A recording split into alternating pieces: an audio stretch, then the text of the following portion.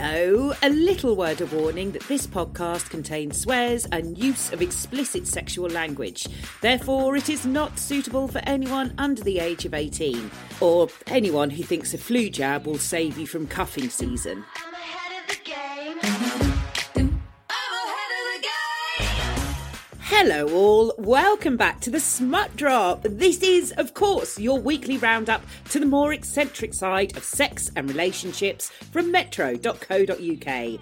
I'm Miranda Kane, and on this week's show, I'll be looking at projection ships and how to avoid them, and chatting about being an entrepreneur in the world of pleasure with Farah Kabir.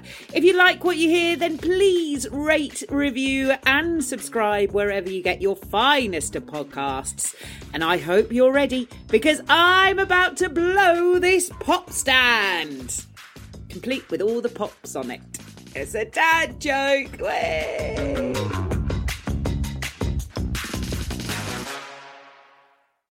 Hello, listeners. So this week I have been having a fascinating read over at metro.co.uk and learning all about projection ships. Oh, yes. We love a new portmanteau over at the Metro. A portmanteau? Okay, anyway. So a projection ship is where you project all the qualities you're looking for onto the person you're dating. However, they might not have the evidence that those qualities actually exist in the first place. Look, this reminds me of when one of my mates kept saying that a guy she met on Tinder was everything she was looking for. He was handsome, which, okay, he was in a conventional way. But also what she was looking for was someone who was ready to settle down, who was kind, who was loyal. And then when we actually got to meet him, he was literally chasing the waitresses into the loos at Nando's. So that's how ready he was to settle down. And what can happen with projection ships is that because you think this person has all the qualities you're looking for, when they suddenly leave, which they inevitably will, it can hurt you so much more because we've basically been fooling ourselves into thinking they're the one. Dana McAlpine from metro.co.uk chatted to Jessica Alderson, and Jessica is the co-founder and relationship expert at So Synced. And she says that the danger with projection ships is they create a barrier to building a deep, authentic connection, because in order to do this, you need to see each other and then accept each other for who you really are rather than an idealised version. Oh, it makes so much sense when you say it out loud. And I get it. Like, we see someone, they like us, we like them, and the rose-tinted glasses are firmly on. But in reality, it's actually highly unlikely that this person will have met every single one of our expectations. And we're not just talking about honeymoon stages. No. This is where you have completely missed who that person is. So how do we make sure we don't fall into a projection ship? Well, it's all about the red flags, babes. Have you been ignoring them? Have you stuffed your red flags into the projection ship bin? It's time to take them out. And also, Jessica says that a good litmus test is to think how you would feel if a friend treated you that way. So Dana, quite rightly, says that instead of projecting onto the person you're with, maybe it's better to be healthily hopeful that the next person you date might be better suited to you. Oh, wise words. What about you, listeners? Are you in a projection ship? Maybe you've had a projection ship thrust upon you. Are you desperately trying to help your friends see the red flags that they're ignoring? Send them over to metro.co.uk and maybe give them a subtle hint by sending over the article. But do you know who I would always ignore my red flags for? It's this week's guest.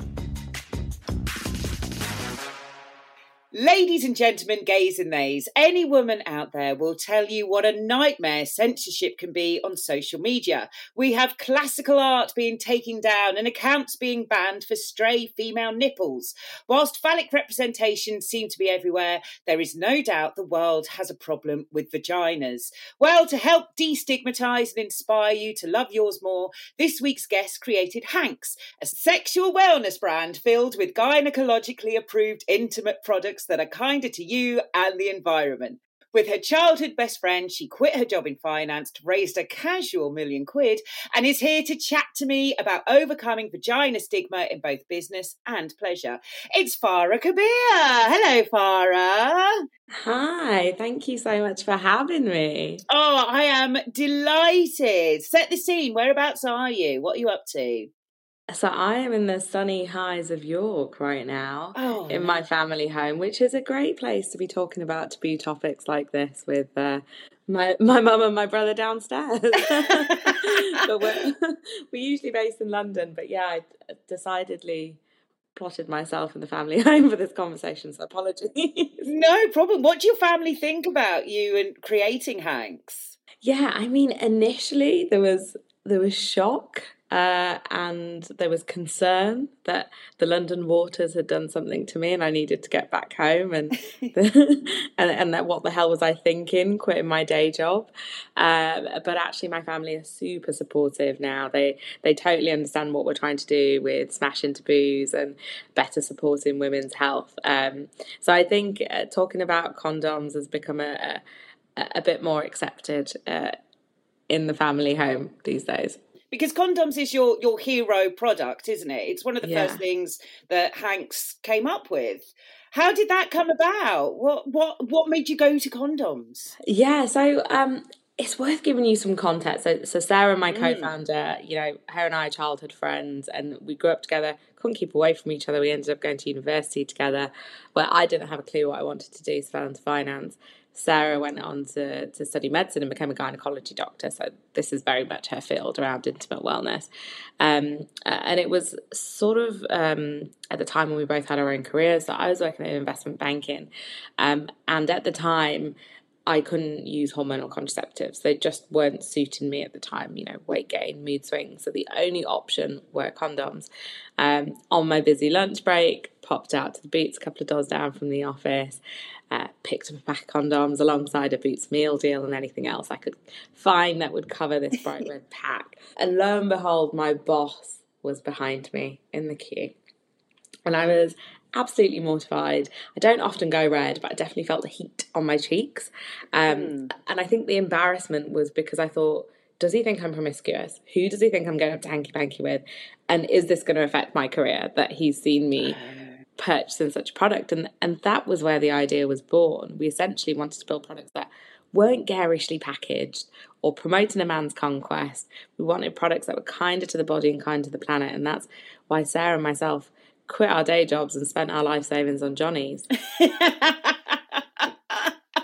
A man's conquest. What? Can we just rewind? Because I think that's the best phrase I've ever heard in my life. A man's conquest. Please explain for our shy and retired listeners. Well, I mean, if you look at the packaging that is on the market still, it is garishly packaged. There are names like Johnny Big Boy or Trojan. Horsecock. Yeah. Exactly. When it's just not a good look. And I think even men don't want to be buying products like that anymore. And what we try and do, not only with our products, but our branding, is be real and relatable. We don't want to gloss over the realities of being a woman in the modern day. And in doing that and creating a brand that is real and relatable, we're actually attracting men who are purchasing our products too, even though we're addressing an underrepresented balance of women. Men are still purchasing from us. Did you find any, at the moment we have this problem with things like Instagram and it does censor women's bodies and, it can be very difficult to try and talk about sex on social media because you can just get an instant ban. Did you find any stigmatization was happening there when you were trying to market it? Oh, absolutely. I think Sarah and I built this business and walked in probably quite naive and thinking everything would go smooth sailing.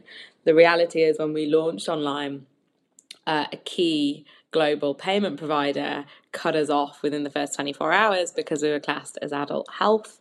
A big proportion of our adverts on Facebook or Meta, even now, 4 or 5 years on, still get banned because we're classed as an adult health company. But you manage to see adverts about Viagra and men's products or from brands that are huge or part of conglomerates who pay millions in advertising that are able to get away with these adverts. But for us, you know, when you look at our branding, it's not crass, it's not in your face. Often there isn't any sort of skin or nakedness or any of the themes that would mean the Facebook bot would ban us. But we still have a lot of our adverts banned, and it's such a shame, and we're not the only ones. There are actually quite a lot of sexual wellness brands, intimate health, femme care, period care brands that also have their adverts banned by these huge companies like Meta, Instagram. TikTok's a bit better though, I must say. What are the ways that you circumvent that? So as a really small team, it is challenging, but we constantly pivot, amend creative, tweak things, whether it's the copy or the ad, and just constantly appeal. And that's the only way you're going to get through, as challenging and boring as it is. You know, Meta have obviously seen that maybe over 1,000 of our ads since we've been alive as a business have been banned. And we hope one day that the gods above at Meta will take that seriously when they see that. But in the absence of being able to advertise quite quickly and easily, we've got a huge community. So we've got a chat room called Hanx Live. It's a bit like Mumsnet, but without your mum. Or maybe your mum is on there, we don't know. But it's where people, our community, come together and they ask for advice, recommendations, talk about topics such as why my partner won't go down on me, to what products would you recommend for X.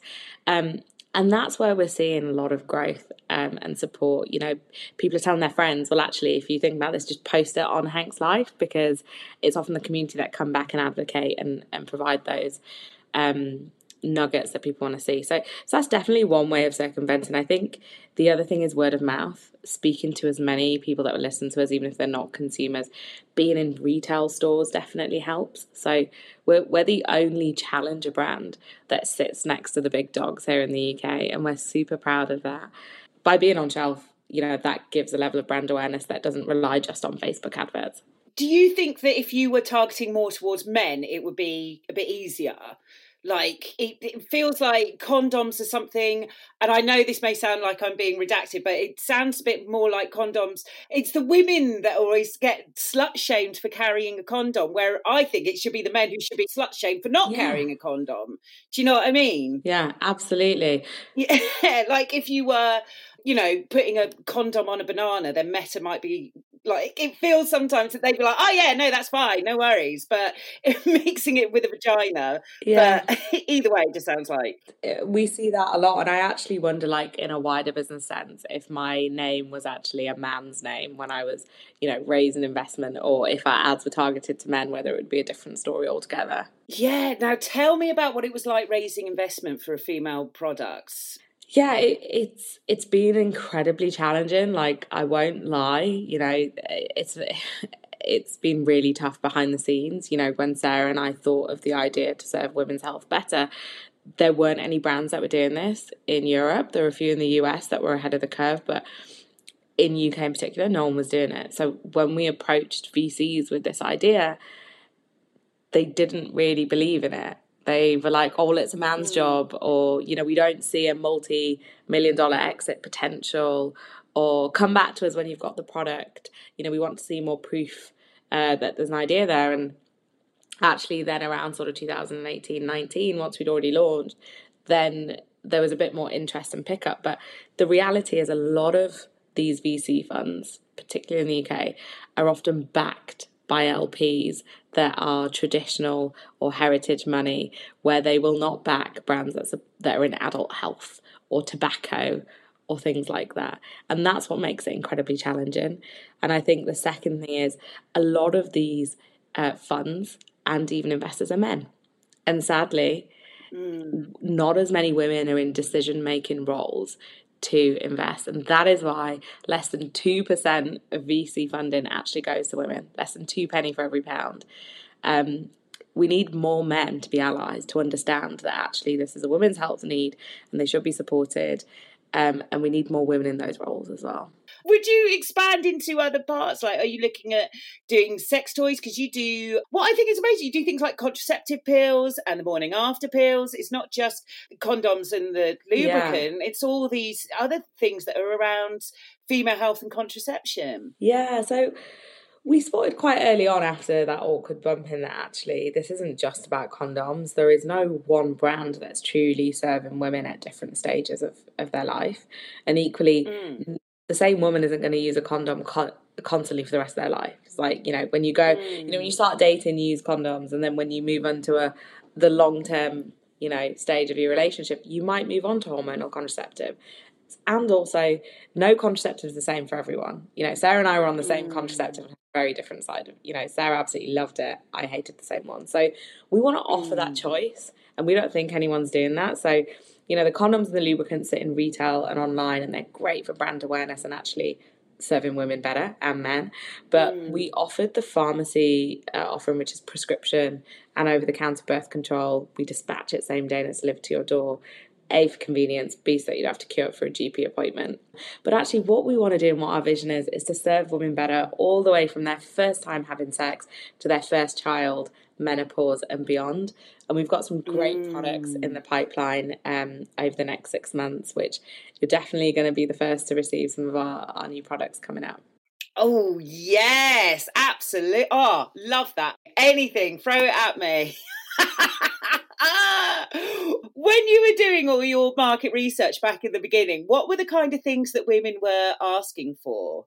Yeah, so, in order to leave our full-time jobs, which seemed crazy, we needed to know that there actually was a market of people wanted these products. So we surveyed 2,000 women, anyone that would listen to us and take this survey, and Sarah had her NHS network as well, and asked them what they wanted, like, what's stopping you from buying condoms? If you were to buy condoms, what would they be like? What would they look like? What would the packaging be like? So we really went in. And essentially the output was Hanx. So women care about what they put in and on their bodies. They want to use products that have transparency, a bit like the products that you would put on your skincare regime. You want to know what product, what ingredients are going in there. They care about the planet. This is the output of the survey. And so, vegan was actually a byproduct because we removed a lot of the nasty chemicals that are often found. So you can find things like anesthetics in condoms that actually make a man last longer because it gives you a numbing effect. Super irritating for women and their delicate pH balance. So, we've removed certain chemical nasty ingredients that allows us to also be vegan. So it's great. Not only are we kinder to the planet, but we're kinder to the body as well. And in doing so, are biodegradable. And I think the other point that came up was branding. They don't want to carry something garish and red and yellow and, gold. They want something that is not necessarily discreet, but something that's neutral, that fits quite easily. If our products fell out of your bathroom cupboard, someone wouldn't bat an eyelid.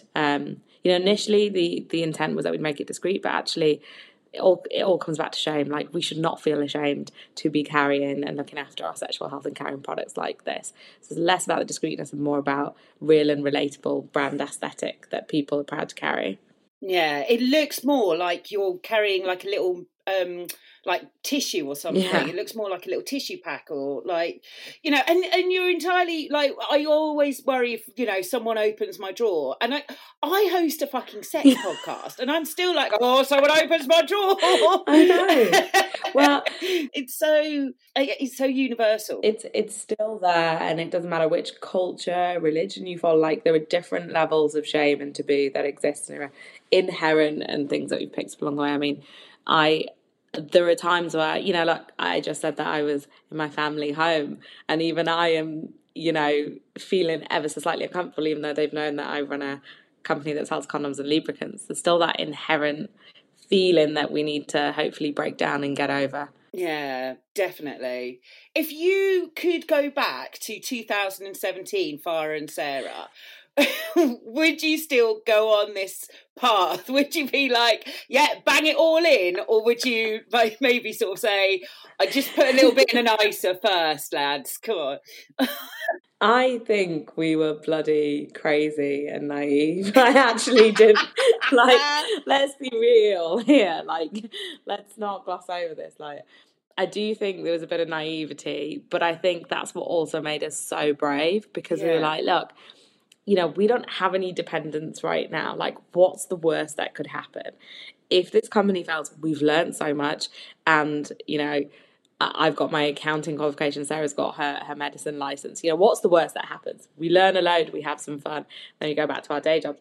Thankfully, we've not failed, and actually it's gone from strength to strength. But yeah, maybe having that naivety was good for us at the time. Yeah, definitely. It helps. Like when you put under pressure, if you just think this is the trajectory, let's just do this. But when you're put under pressure, then that's when you're, like you said, you're forced to pivot, and that's when you become a bit more creative. And God, it sounds like you've made so many like accidental byproducts. Like you've got a community of people because you can't advertise on Facebook, and do you know what I mean? It just sounds like you've managed it all really well. I mean, I'm saying you've managed it because I've been chatting to you for a mere 20 minutes. I mean, you might be like ringing a stress ball underneath the desk. Yeah, I'm like a swan, but I'm like drowning underneath.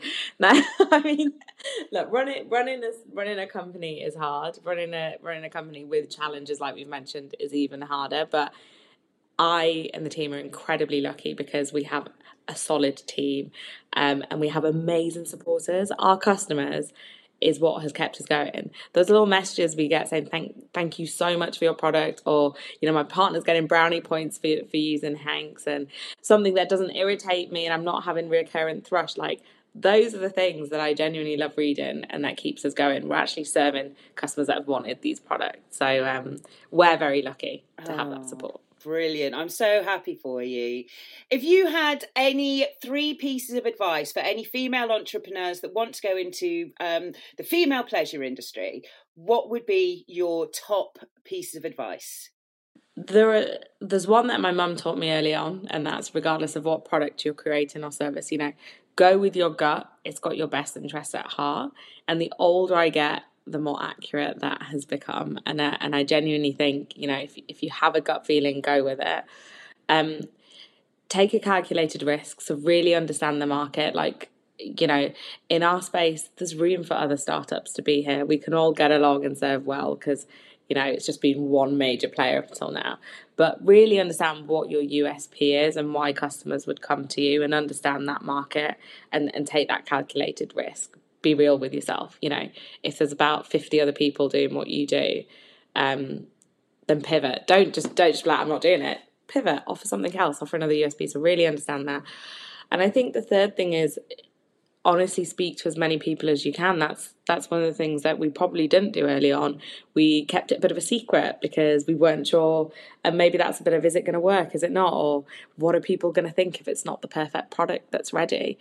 And actually I wish I'd spoken to more people early on, because that's free advice. So yeah, hopefully those are 3 tips that people can take away and act on. I think those are brilliant tips and really, really good advice. And I love it when you get practical, solid advice. It's like, yes, I can follow that. Nice. Good. I can write that on a board, put it up on my wall, along with everything else. If people want to find you and find more about Hanx, where can they find you? Yes, so you can head to hanxofficial.com, so that's HANX. We're also on Instagram, Twitter, TikTok. We have some funky stuff on TikTok, so check us out, all under Hanx Official. And yeah, drop us, get into our DMs. We love hearing from our customers. Brilliant. Thank you so much for joining me on the Smut Drop. Thank you so much, Farah Kabir. Yay! Thank you. My thanks to Farah there from Hanx. Oh, she was fantastic. What a badass business bitch. So I loved her advice about starting a business and how you can get finance for it, but also just about talking to people. And you can talk to anyone, talk to your friends, talk to your family, talk to people on the street, get a monkey survey going out. It's so easy to get people's opinions and then just listen to them and find out what people really want. What I also really loved are discovering the ways that she pivoted. And I know you're probably really bored of the word pivot now, but it's so important to do when you're faced with challenges within a business, and things like, like social media and being online, and your website can be taken down or your Instagram account can be stopped. It's so important to not panic and instead be able to use that. And the way that they've used that for their benefit, I think it's so remarkable and so inspirational. And I really hope they go from strength to strength.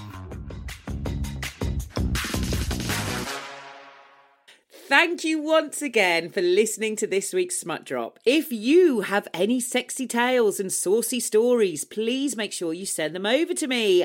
I'm also looking for questions and suggestions. Have you got a kink you command? Can you teach us a thing or two about your favourite fetishes?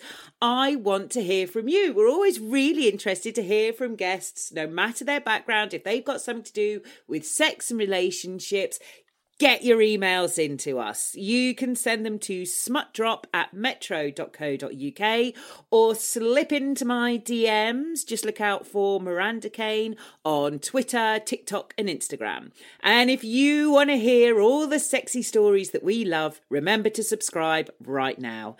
I've been Miranda Kane. Smut Drop was produced by Pineapple Audio Production for metro.co.uk. If you're enjoying this mini bottle of warm champagne, please make sure to leave me a nice review. And in the meantime, I'm going to be back to prick up your ears next week.